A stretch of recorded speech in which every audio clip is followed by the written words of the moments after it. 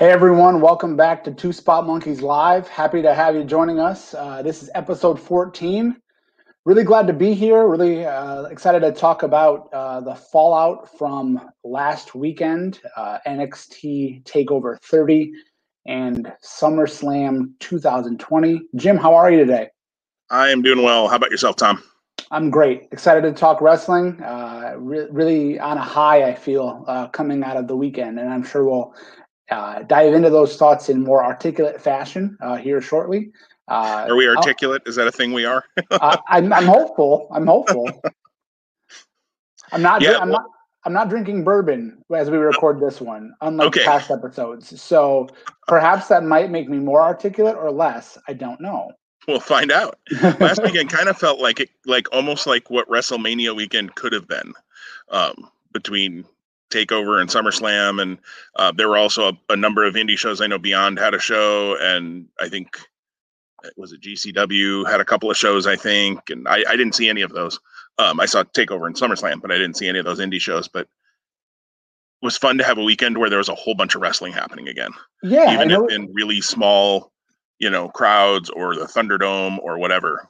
Yeah, and my takeaway was just different energy. And again, there probably should be different energy in August because it's brighter outside, it's warmer, people are in maybe a little bit better spirits regardless of being in the middle of a pandemic still versus where you are in April. I don't know, maybe. Yeah, no, I agree. It's fun. It's good to have some fun things to talk about. And today we have some fun things to talk about, but we're going to start on some not so fun news as far as I'm concerned anyways. Is our head-to-head competition update. We announced on the last episode that we are going to run this competition from July through December and keep stats, keep our wins and losses along the way. We didn't talk about this beforehand, Tom, but I think the way that we do our pick'ems in our fantasy wrestling league, we gave wins for the Fiend and Bray Wyatt, and also the Sonya Deville and Mandy Rose matches to everybody because those stipulations changed. We could probably handle it the same way here, but in the end, we both had the same winners, and we were both right, even with the stipulation changes. So I think we just take the wins. So I don't have the breakdown per show, but I do know that the total for the you have the breakdown per show, Tom? I do. Yep. Yeah. So TakeOver. TakeOver. We each went 4-1. And SummerSlam felt very good. To quote Baker Mayfield, I woke up feeling dangerous. SummerSlam 7-1, and for me and for you, 4-4. So 500. So yeah. Oh boy. Yeah. I hope you have the drop off that Baker had last year as well. Then too here after a good start. Yeah, so that does take our total after 3 shows, kind of Extreme Rules TakeOver and SummerSlam. To Tom is at 16-4, and I am at 12-8. So a 4-match lead. We are not going to do pick'ems for Payback right now. Tom's a little behind on Raw, and there's only 4 matches announced right now. We may touch on that at some point here as we talk about takeaways from the weekend and things like that. But we're going to go ahead and just skip Payback altogether. So our head-to-head competition will resume with All Out next week when we record that show. Because hopefully All Out will definitely have 3 matches announced for sure, because there are 2 announced right now and 1 announced, but the challengers will be determined on the Thursday night Dynamite episode this week. So hopefully they'll announce a few more things, because again, as I mentioned last week, they got a pay-per-view in like a week and a half. Maybe build the card out. It's a thing. They should think about it. But that's an aside. They have 1 less match built right now for a show that's happening in a week and a half that they've been building to for months than WWE has booked for a show that they've been building for a week. Not a good look. Fair observation. And just to kind of think, obviously we're going until the end of the calendar year. So we know we're going to have All Out in September. We have to think, I guess, that there's going to be another pay-per-view from WWE in September. Clash of Champions, I read yesterday. They've pushed it back 1 week, but it's going to be like September 27th or the last Sunday in September is Clash of Champions. Gotcha. I still don't understand the idea behind Payback yet. I mean, I understand like just like there's it makes sense with some of the matches that are going to take place, I think, and more to come perhaps. But we'll talk again about a group that didn't appear at SummerSlam as to maybe why and how that could have played into a payback, a reason for a payback, quote unquote. I will tell you that I know you haven't seen Raw, but when you watch Raw, that will not clarify anything for you as to why we needed a pay-per-view 7 days later. Right. So yeah, so just the whole idea that we're having, big events, pay-per-views, whatever you call them, on the network, on actual pay-per-view for those that still have to go that route. Again, thanks. You're giving me more than what you're giving me more than what I'm thinking I'm paying for with $10 a month on the network. So I can't complain with that or complain against that. So, and then so then we'll have October, November, December, probably an AEW pay-per-view November, basing off of last year's calendar. Does that sound right? Didn't they do there should. Well, I forget the name of what it was, but for which one? I'm sorry. AEW for November, wasn't? November was what was it? It wasn't. Was it Revolution? Probably. I'm trying to remember. Yeah. For all of our viewers and listeners, this is the high quality research that you tune in for. Full Gear. Okay. Full Gear was November. Revolution was in February. Sorry about that. There you go. No, it's all good. So 2 in September, at least 1 in October, 1 in November, maybe 2 in November, Survivor Series, and probably another takeover, and then December. So plenty of room. I mean, I'm happy. I feel good with the lead. I know you're not ready to wave the white flag yet, so. No, definitely not ready to wave the white flag yet, but it'll be interesting to see how things get booked and what do we differ on. And so far, when we've differed, it has not gone in my direction almost every time. So that takeover, we both missed that three-way tag. We picked both of the other teams who did not win that match instead of the one that did. But SummerSlam, right down the tubes every time we had a difference for me. So we shall see. I hope it didn't taint your enjoyment of watching this show. Honestly, by the time it got to Drew McIntyre and Randy Orton, I went, Drew McIntyre's going to win this match. I just know it at this point. So, although I will say, and maybe I'm leaking into our three big things, but when Drew and Orton went on earlier rather than in the main event, I thought there was a chance Orton might win the belt because, you tend to end, of course, at that point, I didn't know what was coming at the end of the show, but you tend to end with a baby face on top a lot of times in the last match. So I thought, this might work to my advantage here. Orton might win. If nothing else, though, and I know I allude to it every once in a while here, and for people who listen to this podcast or watch it that aren't involved, Tom and I are involved in a fantasy wrestling league. I do control both of the champions now in WWE, and did take a nice jump to try to catch Tom in that league as well, who had built quite a what looked insurmountable lead, but I've made things a little more interesting now if they can hold the titles for long, and maybe we'll talk about that here in a moment, how things go. So 3 big takeaways from the weekend. We're not going to do 3 for each show, although we may bleed into some other things as we talk. But Tom, I'll give the floor to you. What is your first big takeaway from the weekend? Sure. Yeah. Again, I want to start and just, I think I alluded to it in the welcome and in the start of this whole recording in this episode, but I think just the weekend overall delivered. So that's not going to be my 3 big things, but I think you'll sense a theme through the things I share, that I left the weekend and both events very positive about WWE main Raw and SmackDown and NXT. I almost slipped and said main roster, but we talked about that a week ago too. So my first is going to be the debuts that we saw of Pat McAfee and Dominic Mysterio. Wow. Surprised in a very positive way. Now, I if I'm not mistaken, I believe Dominic had trained or did some training with Lance Storm, among other people. So I shouldn't be surprised that he looked as good as he did. And he actually looked more to be the part of a wrestler than any time when he was wearing street clothes previous, like on the stuff that was happening on Raw or anything where he was been involved previously. So that was a really, really big surprise for me about the quality of that. Now, again, in the same regard, I think you have to give credit to the opponents there. Adam Cole for NXT with Pat McAfee and Seth Rollins for Dominic could be argued top 10 in the world, maybe even top 5 in the world, or at least in the US for sure.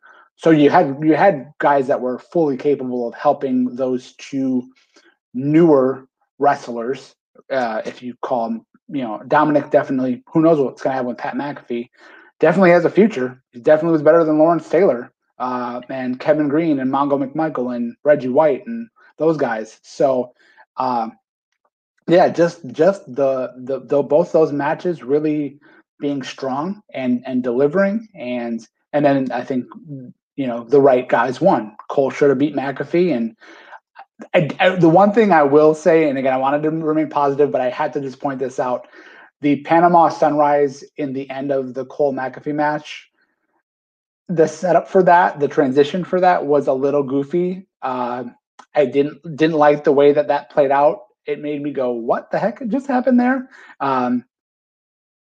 But it didn't leave a bad taste in my mouth. I just wanted to make that observation.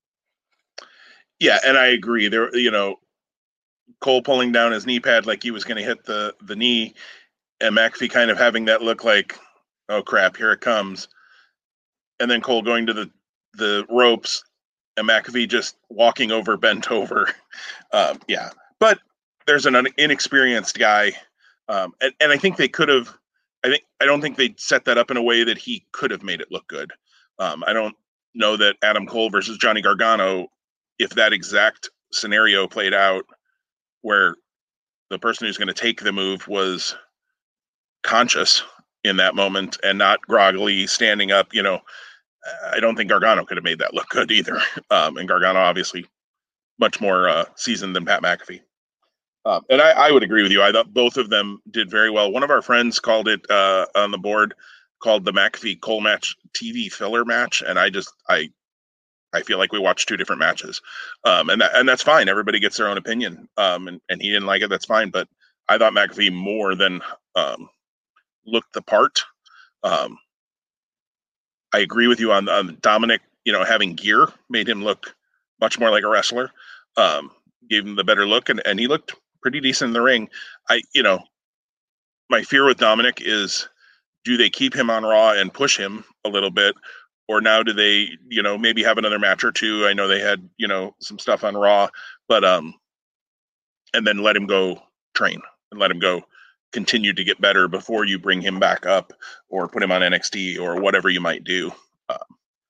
I don't think he's really ready for a full-time schedule on Raw personally after seeing his first match, but I thought he more than held his own in a street fight environment with Seth.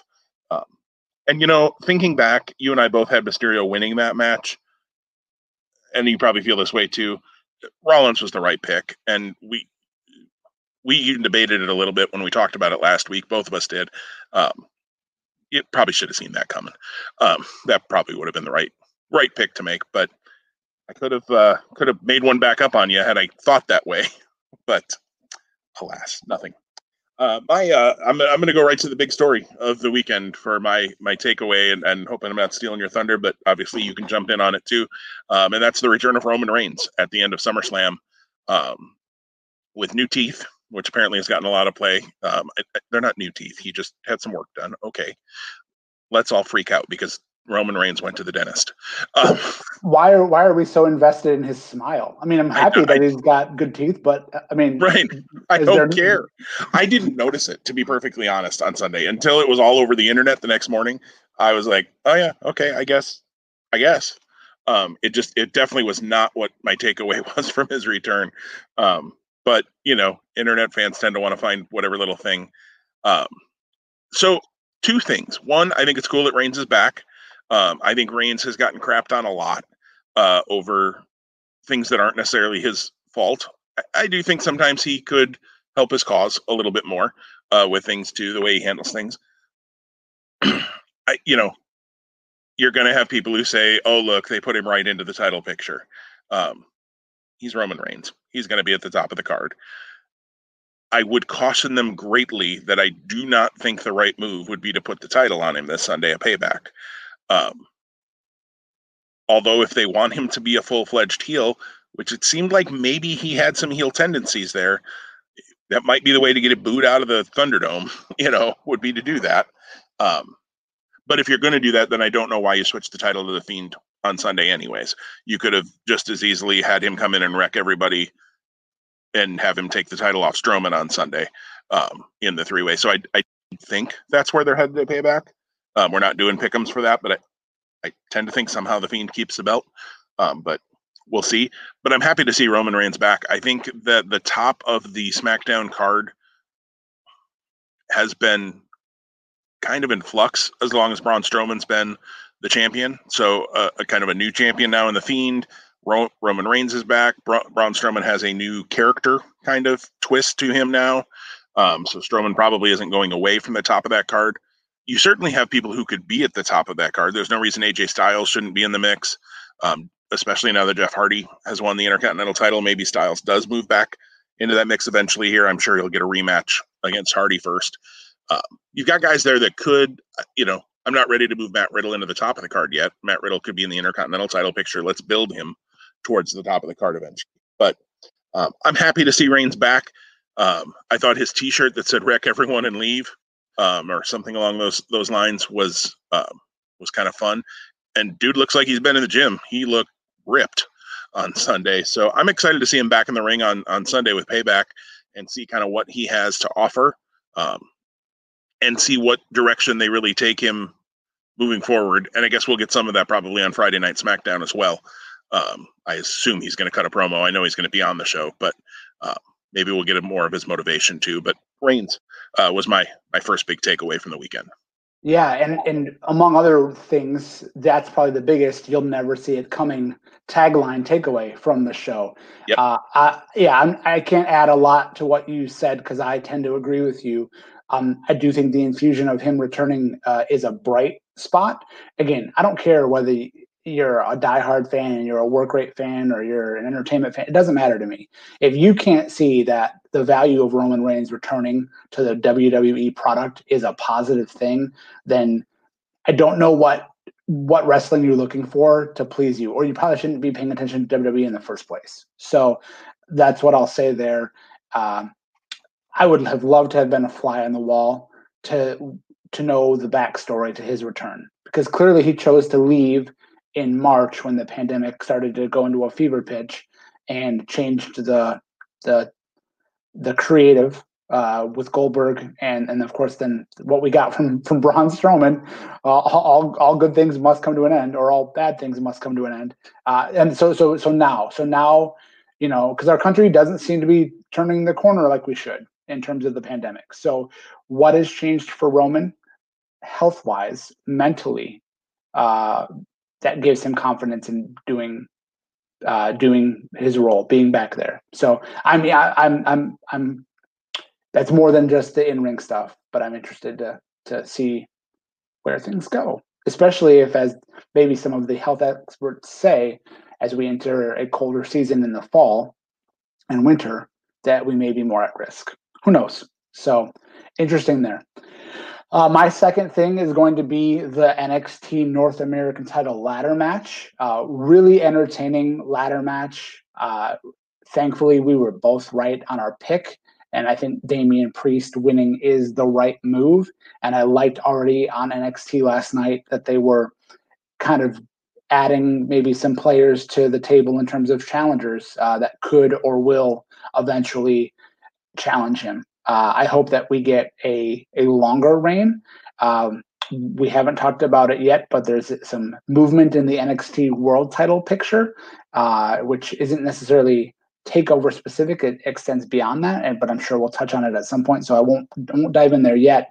But I think Priest gives some consistency to the North American title that Keith Lee did prior to winning the NXT title when he did, and then he vacated, which led to this match. And then that insane bump that the Velveteen Dream took towards the hard camera, over the guardrail, into the table, sending people and tablecloths and whatever else flying. That was nuts. And there were more like just kind of insane spots in that match. So just again, the guys in NXT, when you put them in a ladder match, which you probably have to table that now for a while because it's not been overdone, but it's been pretty consistently done as kind of like the go-to. Let's table that for a while and let's come back to it when it really gives us something to warrant that. But those guys go all out, and it's amazing that they come out as unscathed as I think they do.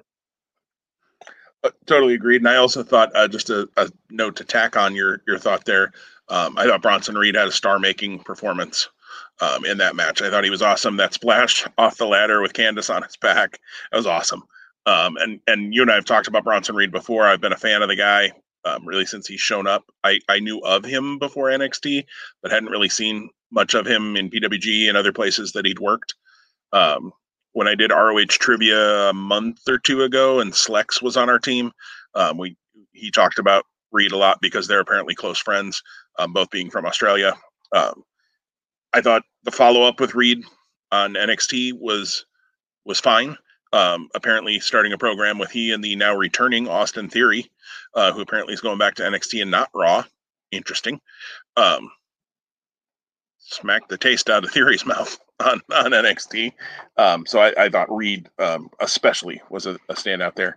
I'm going to go to the other big story of the weekend, and that was, and I'm going to piggyback from the weekend to Wednesday night on NXT, and that was Karrion Kross winning the NXT title in what I thought was a good battle between he and Keith Lee.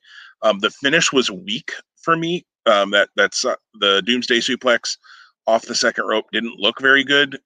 Come to find out, he had separated his shoulder earlier in the match. So it kind of makes sense why they weren't able to get maybe the height you might want to get, because that could have looked really cool if you get Keith Lee up, at a reasonable height and drop him on his back, and the back of his head. Please don't really drop him on the back of his head. I thought that it could have looked better, but that's the right shoulder that was separated. That's the arm and the side of your body you're using to throw that Doomsday Suplex off the second rope. Maybe they should have called an audible and gone to a different finish. I don't know. But I get it. And I thought it was a good battle. Obviously, we know that they had to get the NXT title off of Keith Lee because they were moving Keith Lee over to Raw, which was announced on SummerSlam, which I thought was pretty cool. A cool little vignette announcing him.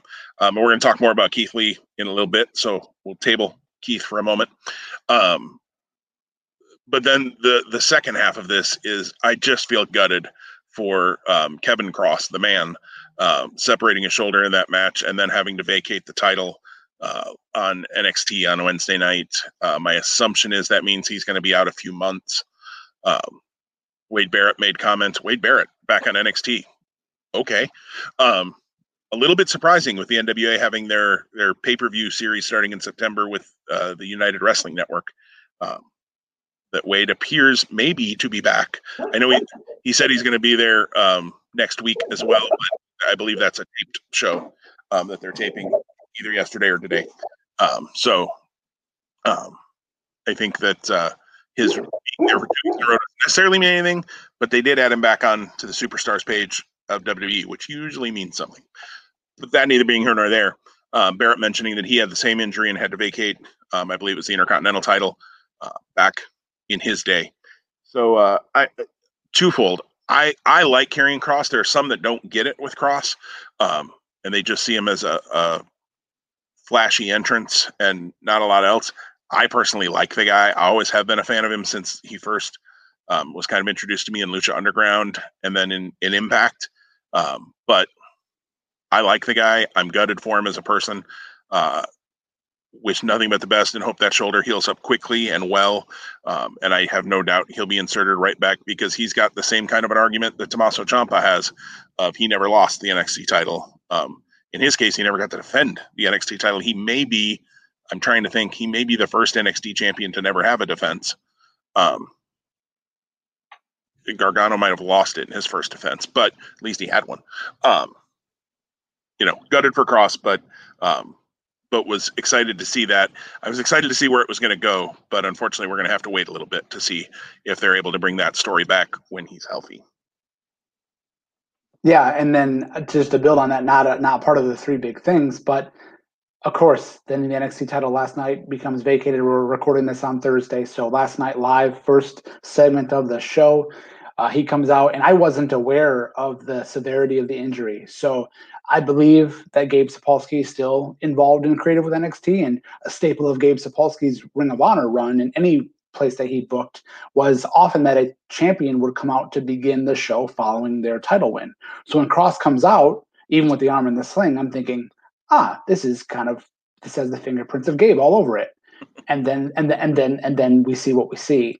And then sure enough, an hour later, right at the top of the second hour, you had William Regal come out and make the announcement for Super Tuesday next week with a 1 hour Iron Man match with 4 former NXT champions, Adam Cole, Finn Balor, Johnny Gargano, and the returning, as of last night, Tommaso Ciampa. And apparently heel Tommaso Ciampa. He was certainly heelish last night, for sure. Yeah, he was. Poor Jake Atlas.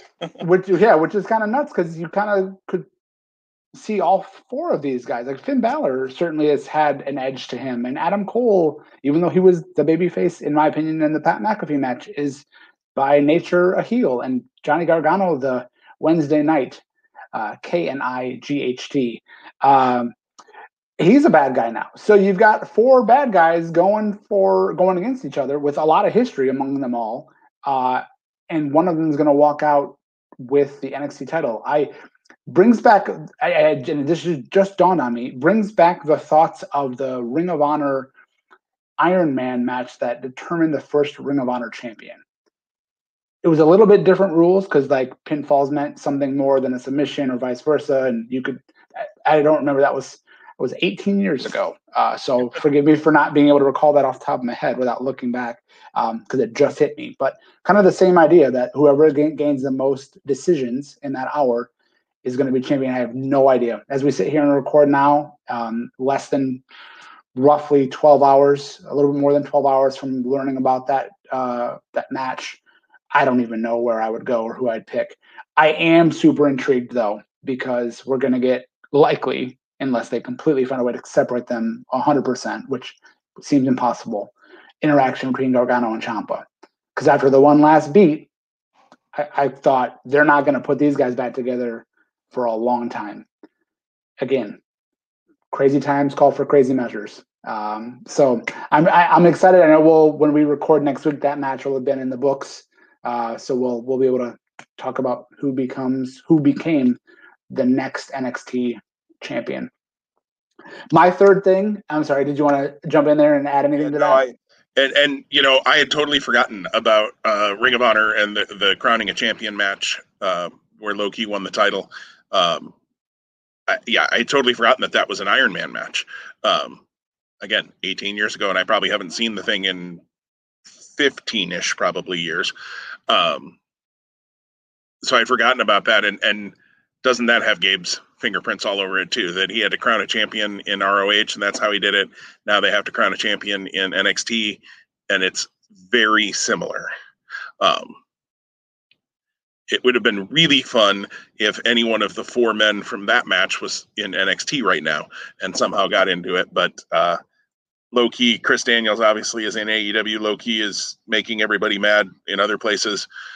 Doug Williams is stuck in the UK, and Spanky, I guess, could have been, but hasn't been a featured member of the NXT roster. A little bit on 205 Live sometimes, but would have been weird to put him in the title match, certainly. So that didn't work. Two things just to jump in on the heels of that before I get to my third big thing. Yep. Number 1, I was at Crowning a Champion Live.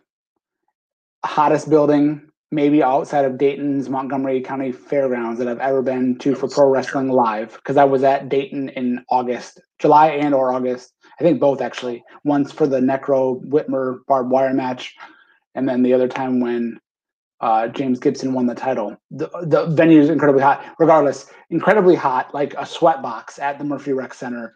Also, fun story about that show. The 2 people I went with, one of which was my dad, we literally left Michigan, drove straight to Philly, got there an hour before the show, got hydrated, had a bite to eat, watched the show, got back in the car at 11:30 and drove not 24 hours, whatever, 12 hours straight back to Michigan with people taking shifts, sleeping and driving. And the car was funky to the high heavens. I'm pretty sure I bought a shirt that night to make sure I could actually drive home in something dry. I was wearing actually a Tigers jersey, and I had sweated through that bad boy. So I just wanted to share that fun kind of connection. The other piece, just that I was hoping, and I'm not disappointed we didn't get it, but I thought it could have maybe, not knowing why the Super Tuesday shift happened. I know now that it's from the NHL playoffs. Being a preemptive thing. If they had the chance to add some of the previous NXT champions to make this, not outside of a four-way, but just I think if they could have fused some of the history, some of the guys from the history and some of the current guys, it maybe changes the dynamic of the match. Again, you have to be thinking, who might that be? Andrade, maybe not, because he's kind of in the thing, but it could be good because he's also just kind of wrapped up a program on Raw, or did at SummerSlam. KO, which maybe not. Aleister Black, maybe not. Bobby Roode, I don't know where he's at. I know he's on Raw because he got traded, but we haven't seen him since then. I think he's stuck in Canada. Okay, so Uno and Stu Grayson live in Canada too. So right. Nakamura comes to mind. Seth Rollins would be the one guy that I wouldn't imagine. Big E could have been kind of fun, and Big E's doing that singles kind of trajectory in SmackDown. What a cool way to would have said, hey, let's bring Big E back as one of the first NXT champions and have him, it could have been a spotlight opportunity, but I digress. I'm happy with the four-way. I'm happy with the four guys in it. It's going to be great. I'm a fan of Iron Man matches when they're done well. I expect this one to be done well. So that pivot from our three big things aside, my last thing is going to be just, again, the quality of the Randy Orton and Drew McIntyre match, and then the way that the match unfolded in giving McIntyre a statement win, but also giving Orton room to come back and argue that another shot is warranted. So they certainly didn't kill all of the momentum for Randy Orton in one night. It was actually a really competitive match and a really well-built match. I think it actually, in my opinion, might have been the best match of McIntyre's reign to date, in my opinion. So I was really happy to see that. Again, I don't expect less when you have Randy Orton involved. I think Randy Orton is a guy, because he's been there for so long, I think people tend to either fatigue on him or just overlook him. So I'm excited that even though the path he's been on outside of the Edge matches hasn't been the most like great in ring, the story being told over the long term is good. And with what I hear is coming up for Randy Orton at Payback, got me even more excited. Yeah, I agree with you. It was a good match, and it probably is McIntyre's best defense, which they haven't done everything they can to help McIntyre in this reign. Frankly, I don't think some of the challengers they've lined up have been built really well. Most of the time, I think Randy Orton was the first time, although I picked Bobby Lashley a while back. I think Orton was the first time, and I picked Orton here. I keep picking against Drew McIntyre. But even saying that, I still feel like Orton was the first time where, even outside of my picks, somebody could really say, hey, I think this guy could beat him. They could do this. Dolph Ziggler, no. Drew McIntyre wasn't losing the world title to Dolph Ziggler, to the Big Show. So they did well. And they had a really good match. I love when matches end without a finisher. I don't want to see every match end without a finisher. Finishers are great. They're a finisher for a reason. But I love, especially when a big match ends and you're like, whoa, that was a backslide. They just beat him with a backslide. That's awesome. And that probably goes back to, my love, obviously, for Ricky Steamboat matches, but Ricky Steamboat and Randy Savage ends in a small package. Things like that I think are cool in big matches where you kind of are. We're almost fatigued by the fact that it's usually like 4 or 5 finishers. The first finish doesn't work. You're expecting Drew to kick out of 3 RKOs, and Orton's going to kick out of 2 Claymores and all of this, and all of a sudden a backslide ends it. Now, some people say, well, it just felt like it just ended. That's the point. That's why they do it.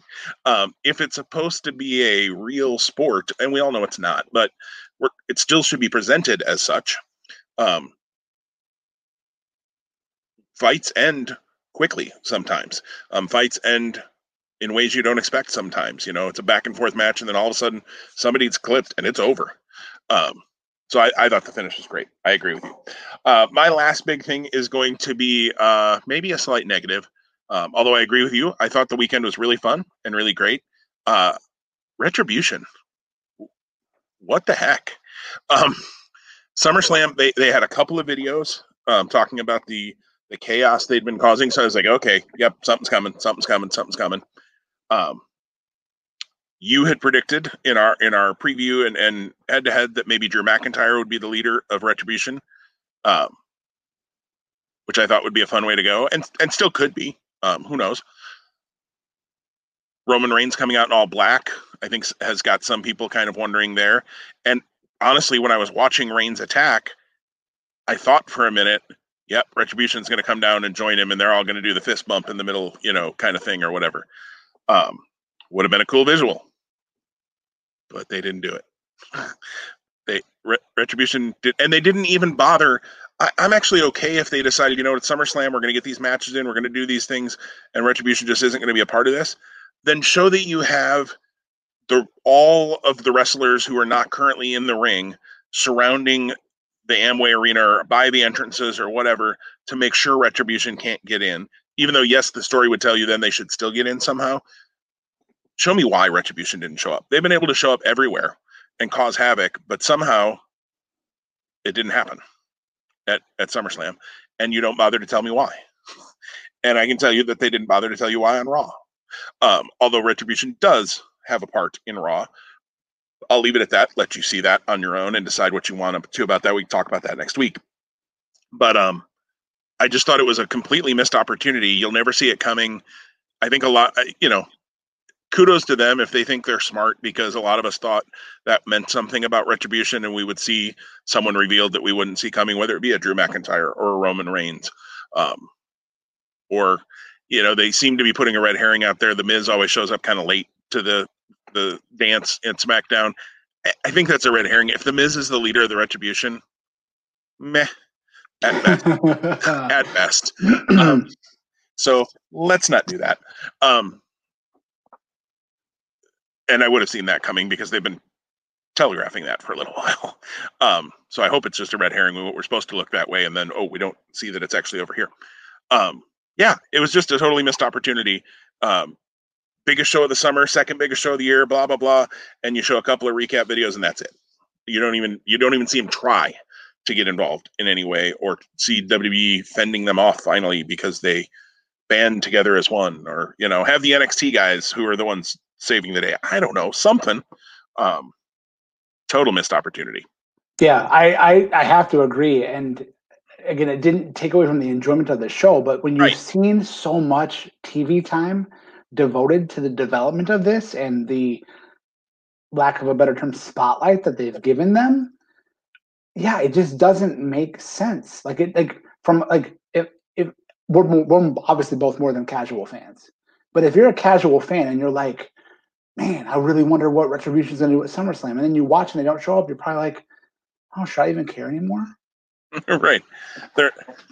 Somehow they're not important enough to get 5 minutes on a 3-hour pay-per-view. I guess you gave them a couple of minutes with their little video packages, but video packages should lead to something. Or even say, again, somehow they avoided having Retribution here tonight, but Retribution is promised to return and cause chaos tomorrow night on Raw or something. I mean, just, again, 30 seconds, you can do it. Have them hijack one of the video packages and have them make an announcement. Right? Like that would have been the announcement. Oh my gosh, are they here? Are they coming? At least it's a teaser. I would have cared more about that than the recap. And the announcement could even be, we'll let you have your fun tonight, but look out tomorrow night on Raw or something, Yep. So that you can explain it. And they blew it.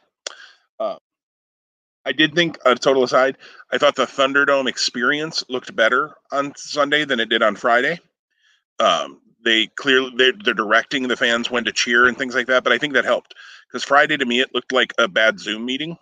On the screens, everybody was just kind of sitting there. There was no real expression happening from most people. Where now at least they're saying, okay, I've seen some clips on YouTube of you can hear what sounds like Tom Phillips saying, okay, and Drew McIntyre's coming out. Let's clap for our WWE champion, and then you see everybody on screen. There's a little bit of a delay, which is kind of fun. So like McIntyre comes out, and about 6 seconds later, everybody goes. But I think they're learning that technology, and it looks better. Obviously, they've got some snags. They had, I don't think on SummerSlam they necessarily had anything, but on Raw they had a couple. One guy had a picture of Chris Benoit up on his screen. One guy was in a KKK freaking hood. Get a life. If the way you're getting your jollies in the world is to screw with WWE's Thunderdome thing, like, go play in traffic. I'm sorry. We're going to get explicit markings on YouTube, but just come on. I don't know. The world needs more good in it, and for somebody to do stupid things like that just to be cool, and they look, I got banned because whatever. Now the one guy got banned because he had a Fire Velveteen Dream sign. We've talked a little bit about the accusations there. Yeah, I don't have as much of an issue with that. I think that's something you're opening, but something like that, where you're dealing with some accusations and you're dealing with someone's personal beliefs about whether Velveteen Dream should be a featured member of the roster or not, is a little different than holding up someone who killed his wife and child and or wearing a KKK hood. I just do think there are differences to those things. And they have the right to ban people, and they banned the guy who had the Fired Velveteen Dream sign. I'm sure they banned the Chris Benoit picture guy and the KKK guy, but be decent human beings, guys. Like, it's not that hard. It just isn't that hard to be a reasonable human being. I echo all of your statements there. I want to focus on just building on the Thunderdome talk, agreeing that it was better and crisper and cleaner at SummerSlam than it was on SmackDown, which is odd because you would think, what changed in 2 days? And maybe it was the energy of the show. Maybe it was my attitude about the show, because my attitude about SmackDown was, okay. But at the same time, the novelty of seeing it and then the way it played out they didn't align for me. One thought that I have, and I don't know what platform they're using to invite fans to engage and be put out. Have you read anything about that? Do you have any insight? I don't know what platform they're using. I've just seen the links to sign up, and I would love to do it. The problem is I'm almost never watching those shows live, Raw and SmackDown. And SummerSlam, frankly, even though I watched most of it live, I did catch a little bit on a delay. I'm not going to commit to 3 hours of staring at my computer screen. Right. So yeah. I love that they're doing it, and I would like to be involved sometime, but I just don't know that it's ever going to totally jive for me to be able to. And I actually would have to take down my Bears stuff, because they do have a rule about no logos that aren't WWE, which makes sense. There's copyright, things along with that. Although one guy did have a Packers hat on, and I think he should just be banned from life. Just get him right out. But that might be more about his hat than his actions. But yeah, I don't know what platform they're using. Sure. So I asked that question because, and I don't know how this has gone as the MLB season has gone on, but I do remember very specifically when MLB launched at the end of July, there was something that they had released where you could cheer for your team virtually. So I don't know if it was through the MLB app or if it was through a different website. I looked at it once and I never really participated. But you could like tap a button on an app, and then it was supposed to cheer for your team in the stadium. So how that was being monitored, how that was being controlled, I don't know. And that's probably, there's a lot of MLB games going on at one time. So a little bit harder maybe to manage, or maybe it's more site specific. Here with WWE though, whatever platform they're using, it'd be interesting to give fans that are doing this the ability to hit an applause button or hit a boo button or hit something else. And then in the arena, you would think that it's synchronous. So then in the arena, that generates more of an authentic response. And maybe it's not, but you think about the matches that we've had where you know, every punch, boo, every hit, yay, right? All of that type of thing. And again, I know it's brand new. We're less than a week into this guy, but that I think could be a new and a fresh way to change from canned responses and making it perhaps a more authentic experience. Now, granted, I'm talking as completely unskilled in anything related to that or how that might come together, but I have to believe that WWE has A, the money, and B, the capacity to pull that together if they wanted to. Yeah, and I would agree. I think they're learning along the way, and someone had brought up that it is canned crowd noise. I still appreciate the crowd noise. I think it really does help the presentation. I feel that way on the Cubs games that I've seen as well. That having making it sound like there's fans in the stands, even though there's not. I know Fox has done a thing where they've actually had computer generated fans. It looks a little hokey to me, the little bit I've seen of it. So I'm kind of glad that it's more this than that. But along the way, there's going to be snags. But my thing is, let the snags be technology snags, not people being stupid. And I agree. The button idea, I think, is a great idea if that's available in any way to them, to give that more authentic. The last thing they can do is turn on everybody's mics. It would sound terrible. I think any of us that have been involved in Zoom meetings have had that issue, where too many people talk and all you just get is a lot of garble sound and almost sounds like a old modem trying to connect. But you also run, if you can't trust people to sit on a screen and not do something stupid, you can't open their live mics. You just can't. The FCC, fines on things that people might get through could be daunting. So I can't blame them for that at all. Anyways, enough about people being stupid. Be good, people. It's not that hard. Let's talk. We got two other topics we just want to hit on today. One is Keith Lee. Keith Lee made his debut on Raw on Monday night. Tom, I know you haven't seen everything, but you've read some about it, and maybe seen just little snippets. Two big things that have come out of that are two big talking points that have come out of that are that his music got changed. There's still the entrance of Bask in His Glory and For He Is Limitless, and then it's followed by some guitar riffs. I jokingly called it, Wrestler Theme 103, and a lot of green laser lights. Fine, I'm good with the laser lights. They're playing with Thunderdome, and then the shorts that he wore on Monday. I'm not going to say his gear has changed because he's worn different gear in different matches. So let's see what he looks like on Sunday. But the gear that he wore on Monday night had a drape in the front or something over the shorts, or the shorts were more baggy, like a little more Brock Lesnar style, maybe, although not that either, and not as tight to his legs as his normal gear has been. Trunks have been. It had a little bit of a tennis skirt look to it, to me personally, which I thought was weird. But all that said, that's music and that's Trunks. Keith Lee's on Raw. And Keith Lee's in a program now with Randy Orton, at least for this week. We'll see if it's a longer term program or it's just, to get him started, which means you're bringing Keith Lee in near the top. This is akin to me, and granted he didn't have any time in NXT, as to when they brought in Alberto Del Rio and put him over Mysterio on night one. Sometimes you bring in a guy, and honestly, this is what I thought they were going to do with Keith Lee. You bring him in and he beats, random Evolve guy number 3 that they use for their squash matches. And he does that for 3 or 4 or 5 weeks. And then maybe he ends up in a match with, a Dolph Ziggler, although apparently Dolph Ziggler is now a Raw Underground superstar. I don't know. It's a different problem. But, he beats Dolph, or he beats somebody kind of lower on the card. And it's a year or so before. You look at how Braun Strowman was brought in, and it took forever. Well, not when he was first brought in with the Wyatt family, but when they moved him to a single. It took forever for him to face anybody of note and beat anybody of note.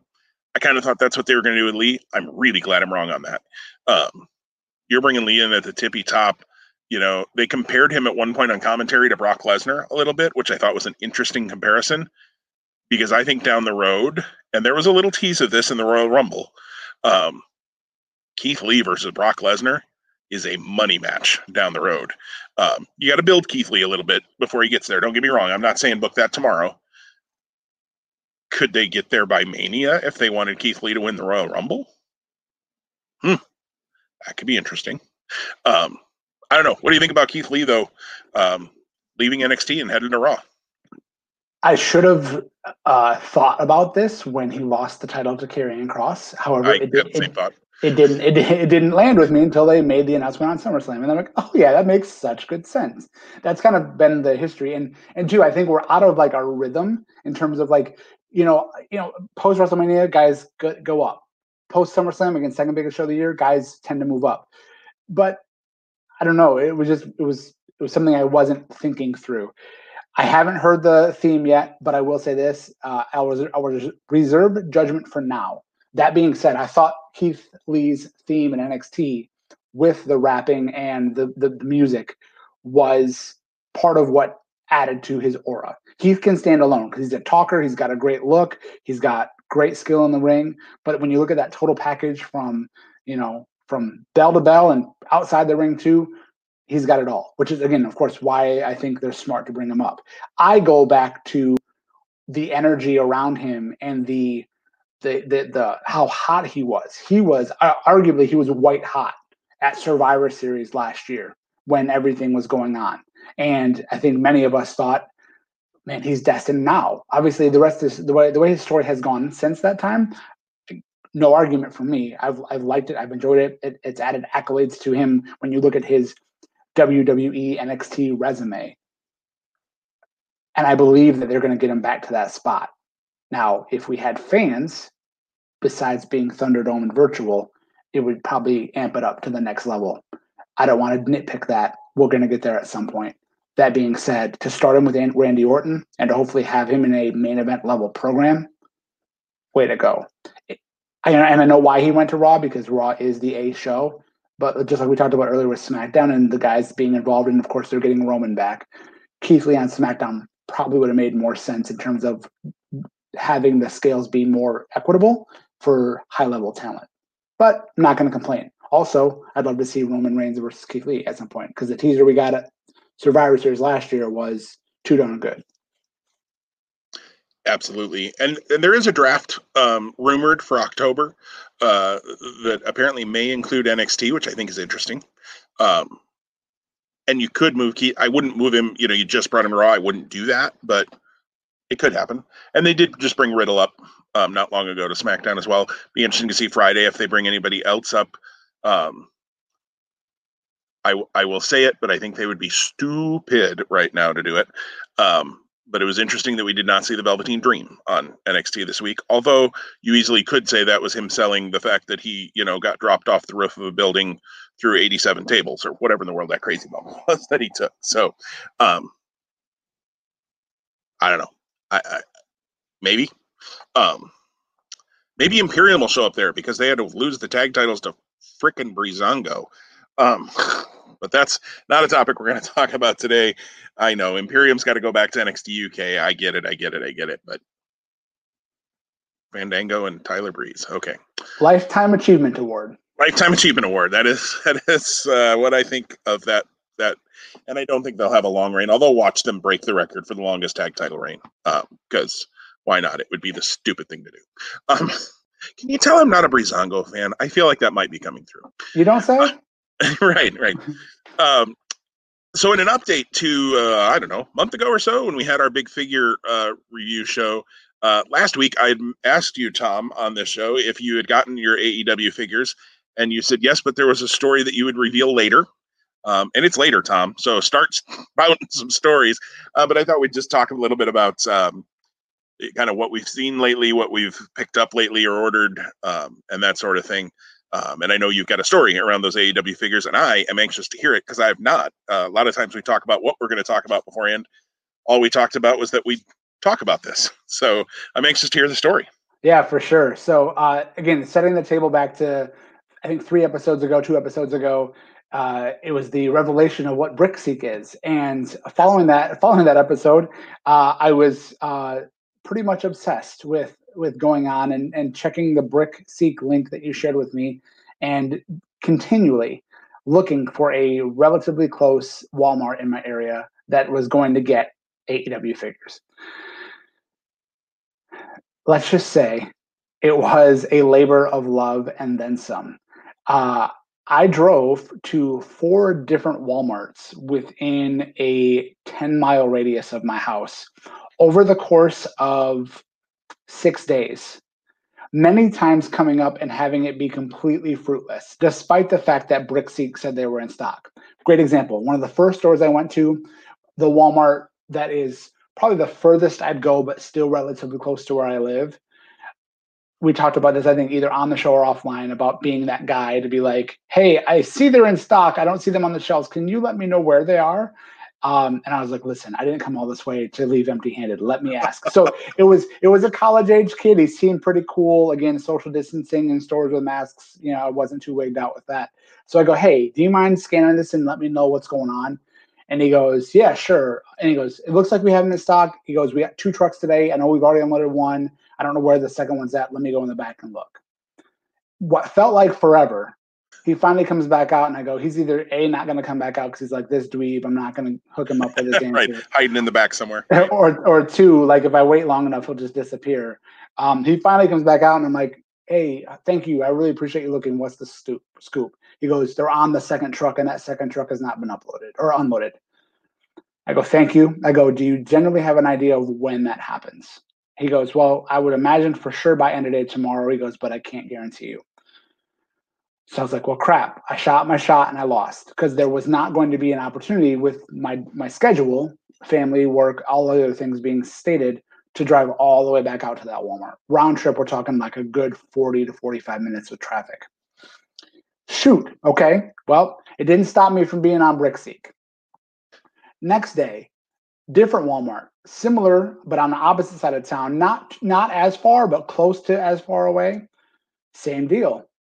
Go. And this time my excuse was we had a bunch of birthdays. We had 2 birthdays in our family in the month of August. We had friends with birthdays. We have grandparents with birthdays in August. So, hey, made the excuse to go get this item for the birthday, among other things that errands I was running. I'm going to head to Walmart. Well, get in, look everywhere, pegs are naked. Unfortunately, at this Walmart, no one, not a single person could I find to ask the question. Because again, I've already broken the seal. I already asked that one. It was pretty painless, regardless of, however they feel. And they're on the clock, so they're getting paid for it. So it shouldn't hurt them to provide customer service. So I walked out of there empty-handed without asking. Again, disappointed, going, darn it, I am like literally, and of course, the 2 closest Walmarts to my house have not had any hits at this point at all. Okay, so that gets us, I think, through the weekend into the early part of the next week. Again, continually I'm seeing, and it's places that are farther out, 30 miles or more one way outside of where I live. I'm just like, I'm almost resigning myself to the fact of I'm just going to have to wait and I'm just going to have to get lucky. I can't keep doing this. I can't keep obsessing. Well, then sure enough, had plans to go and watch a Tigers game with a friend of mine on a Wednesday night. Happened to pull up BrickSeek, and the Walmart closest to my house said they were in stock. And I go, you know what? I'm headed that way. They don't close till 8:30. It's perfect timing. We were going to watch the game a little bit on delay because it was a 7 o'clock first pitch. I walk in, go everywhere, nothing. I'm like, you got to be kidding me. 3rd time, I thought it was going to be the charm, in person. Come around the corner, and there's that display. I'm sure you've seen it on social media. Seen it on social media. I haven't seen it live. Okay, yeah. So there's that display. AEW on top, belts in the middle, UFC figures on the bottom. And I'm like, is this real? Is this really happening? And it was really picked through. There were no Young Bucks. There was no Brandy whatsoever. I don't think Brandy went in that first shipment. Okay. Yep. So I start looking at the figures, and they have Cody, and they have Jericho, and they have Omega. And I was planning to pay cash and only had a little bit of cash on me. So I had to make the tough decision of saying, who, and do I think about my friends? Because you had shared with me that you had not been successful in getting a Cody. My brother as well said the one guy I want out of this set, if you happen to come across him, is Cody. So unfortunately, this night I put myself first. I did walk out. I did walk out with Jericho and Omega in what I feel is really great packaging. I have not opened them. They are still in very great condition in the packages. I'll echo your feelings as I look at them and as I scan them and take note of them. They do seem to be kind of smallish figures. I'd love to compare them to the first run of Jakks Pacific guys to kind of do like a side by side. All of my Jakks Pacific guys from the Classic Superstars line, they're all open in a bin, and they're in a bin in the basement. But I feel like they're not apple for apple. Plus, again, figure making has evolved in the last 15 to 20 years. So I got those, was really happy, was really pumped up. But then as I walked out of there and we recorded the next day, I couldn't relieve myself of the feeling of not going back for my brother and for you. So that's my story. I've only still got those two. My brother actually texted right before we recorded today and said, "Hey, I'm going out and hitting some stores today. Any AEW figures you're still in need of?" And I said, "I didn't see the Bucks at all, haven't, and would love the Bucks." He goes, "If I find them, I got you." So who knows if he will or if he won't? I have no idea. I've not obsessively been on Brickseek every day, but I'd love at that point to turn over the story to you to let you know or to have you tell you're part of the text you got. I think it was last Saturday. Yes, last Saturday. It was my daughter's birthday, and I had to run and grab last-minute birthday preps and happened to go out to Walmart. And I did check Brickseek before to say there's some still in stock. Let's throw a Hail Mary among other things that I have to do. Yeah, got a text from Tom on Saturday, and I happened to be free in the moment to be able to reply to it quickly too. And Tom said that he had a Cody in his hand, which was in great condition, great packaging, good, mint on card, all of that fun stuff. Because Tom and I, in most cases, I think now, I don't know, maybe I'm speaking for you, Tom. I keep everything mint on card. At this point, anything I had loose is pretty much gone. The only loose I have, I think I mentioned before, is my LJ and Ricky Steamboat, which is in pretty darn good shape. And it's in a case to keep it as good as it can be, and hopefully not losing any more paint or anything like that. But these are all going to stay in. Maybe someday I'll get a chance if meet and greets ever happen again, which they will someday. Maybe I'll get a chance to go to some sort of a meet and greet and get these signed. Would be cool. But wanted to know if I still wanted that Cody, and I said absolutely. I'll pay you cost plus shipping. All that. That's the way we do it, right? Cost plus shipping. Because it shouldn't cost Tom anything to send me a figure. That's just insane.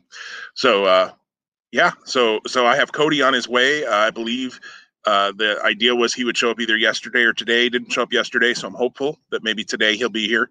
So yeah, Brandy is the only one I don't have. Although I went ahead and I may have mentioned this last week on the show. I did go ahead on Ringside and pre-order her. She's back ordered until I think October. Of course, Ringside charges you right away. And that's fine. I have the money right now. So sometimes, in most cases, I actually prefer the charge right away. If I've got the money right now, I'd rather pay for it and not have to keep it in the account for 2 or 3 or 6 or 8 months. For instance, on a different side note on figures, I have pre-ordered through Megalopolis the NJPW figures, Wave 1. All 4 of them. It's $180. I have $180 sitting in my savings account from fantasy football winnings last year that are going to pay for those. Just heard on the Fully Posable podcast this week, they are now pushed back until March. Wow. They were originally supposed to be out in July. So due to COVID and the fact that most of the figure producing plants, manufacturers for many lines are in the Orient, over in China and Hong Kong and that area. And obviously they got hit very, very hard by the virus. Lots of things have been pushed back. And Super 7 has really been pushed back. So March was what I heard on those. March was when originally Wave 2 was hoped to come out with Naito and Hiromu and Evil and Bushi. I haven't pre-ordered any of those yet. Hiromu, I probably will. Naito, I probably will. Bushi might be the only one I don't. We'll just see where money lands. I'm not going to pre-order those this early. But so I have Cody coming and I have Brandy coming, so I will have the complete first set.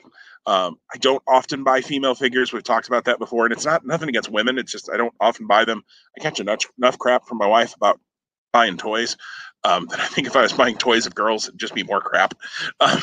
Maybe I'm wrong about that, but in this case, I did want Series 1. I don't know that I'll ever look to sell them down the road, but if you do, having Series 1 of something sometimes is a little more valuable. And Brandy appears to be the one who's going to be that way in this series. Like I have all of Series 1 of the Figures Toy Company Ring of Honor figures, Steen, Lethal, and the Briscoes. Right now, those are the only ones besides Delirious that I have in that line because I kind of fell off from that line. I'd like to pick up some others along the way, but that's neither here nor there. I did, however, make one more pre-order. I have The Fiend coming at some point from Megalopolis. Actually, need to email them because I haven't seen that, and it's been a little while.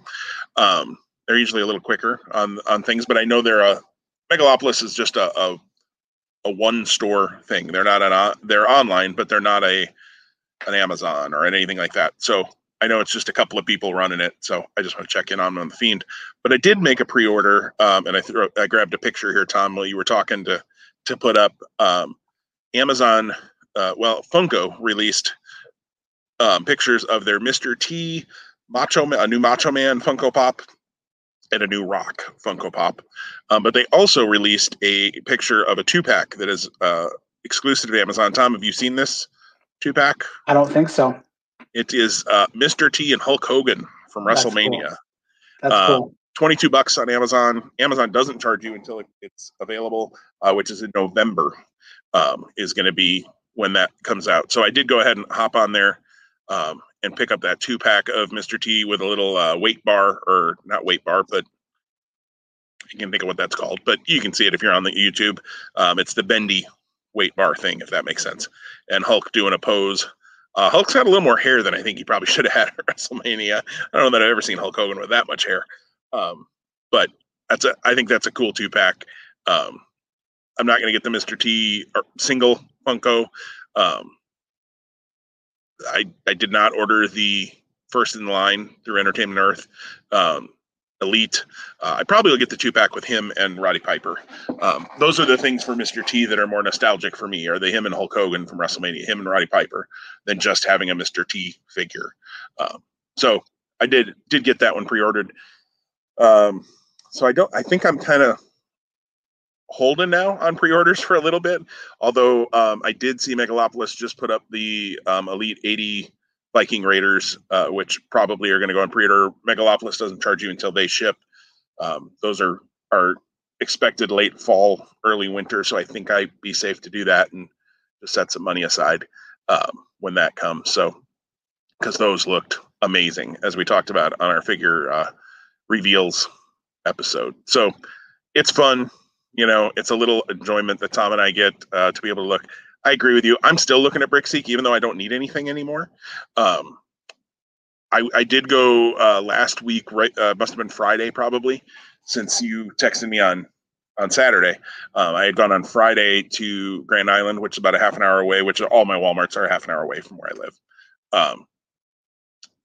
And they had, for a number of days, said they had 6+ in stock. So I'm kind of thinking it's that display case.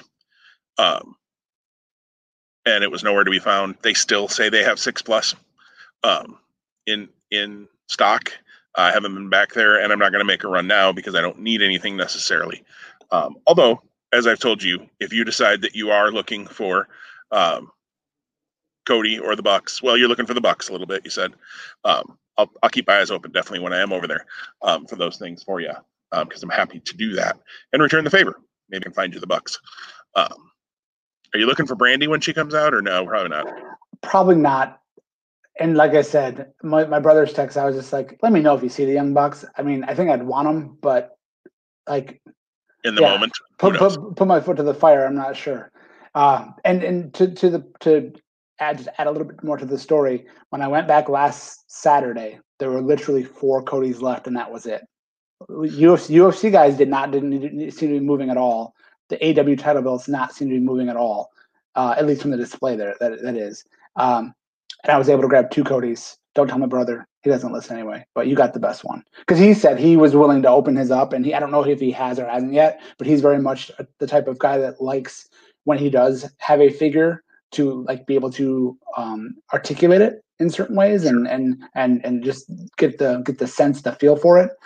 So he could have cared less about the package. So right, and that's I wish that companies when they ship would think that way more. That there are those of us who want to keep them in package. I love that some companies sell damaged packaging ones.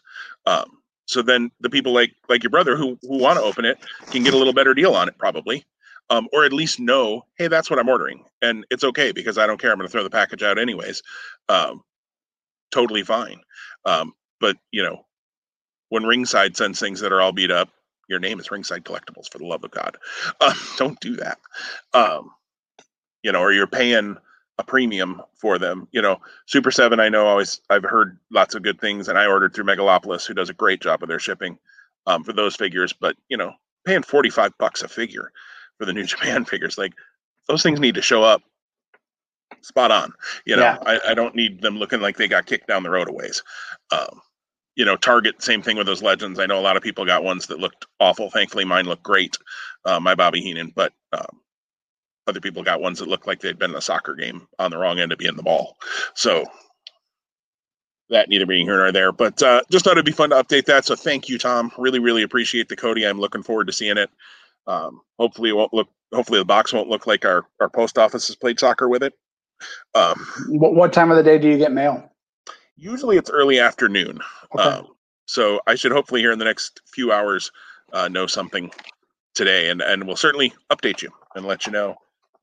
And we can update all our fans and friends next week when we talk AEW.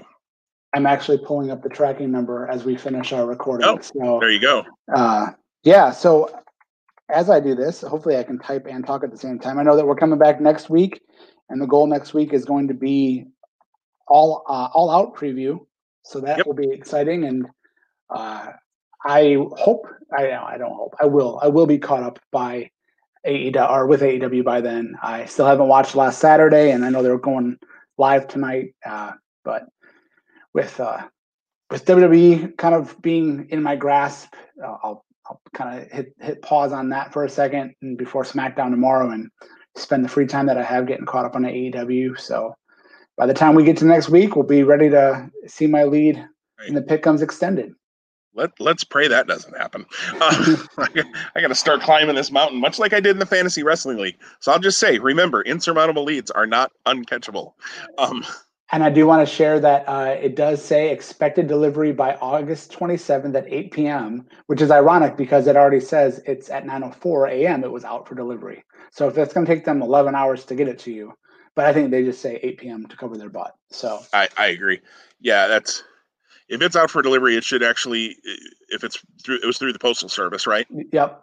So it should actually be here in Shelton if it says out for delivery. So she's, sometimes she's even earlier. So I might go upstairs and just check now too. Although it would say delivered, I guess, if she delivered. So I don't know how real time that is. Anyways, people don't want to listen to us babble about this and my Cody figure that's coming. But excited to see that. Excited to complete what I can of the set now until October when Brandy is available. And comes to me from ringside. So looking forward to that, but looking forward to next week as well. Yeah, we'll talk all out. Can't do any figure previews for any of the matches because none of those guys are facing each other to the best of my knowledge. Some of them don't have matches yet announced. Small spoiler for you there. But you'll find that out as you catch up on AEW. So we will be back next week, guys. Hey, everybody, stay safe. This world is a crazy place right now. Be good to each other. That's really the biggest thing I can say to people. Be good to each other, and but wear a mask too. Jeez Louise, let's get through that thing and everything else in the world. Let's just be good to each other. Part of being good. Doing your part. Wearing a mask, being courteous, considerate. That's all we're asking. Yep, absolutely. And let's be honest. Even wearing a mask, yes, there's risks. I have friends who have been diligent and still have had to deal with it. Have caught it somehow, somewhere. So let's just be good to each other and get through this crazy time, and hopefully get to a point where next week we can just be talking about wrestling again and enjoying AEW All Out coming up the following weekend. So with that, Tom, always a pleasure. We went back to our over an hour run tonight for the first time in a little bit. But catch us on YouTube, catch us on Spotify, catch us on Apple Podcasts, Google Podcasts, Overcast, a bunch of other podcast apps that I don't remember right now, and I apologize for not mentioning. Subscribe, rate, review, do all of that fun stuff. It helps us show up in those algorithms so that people know that we're here for their entertainment, which is really what we try to do. So everybody have a great week, and we will talk to you again next week. Take care. Awesome. Take care. Bye-bye.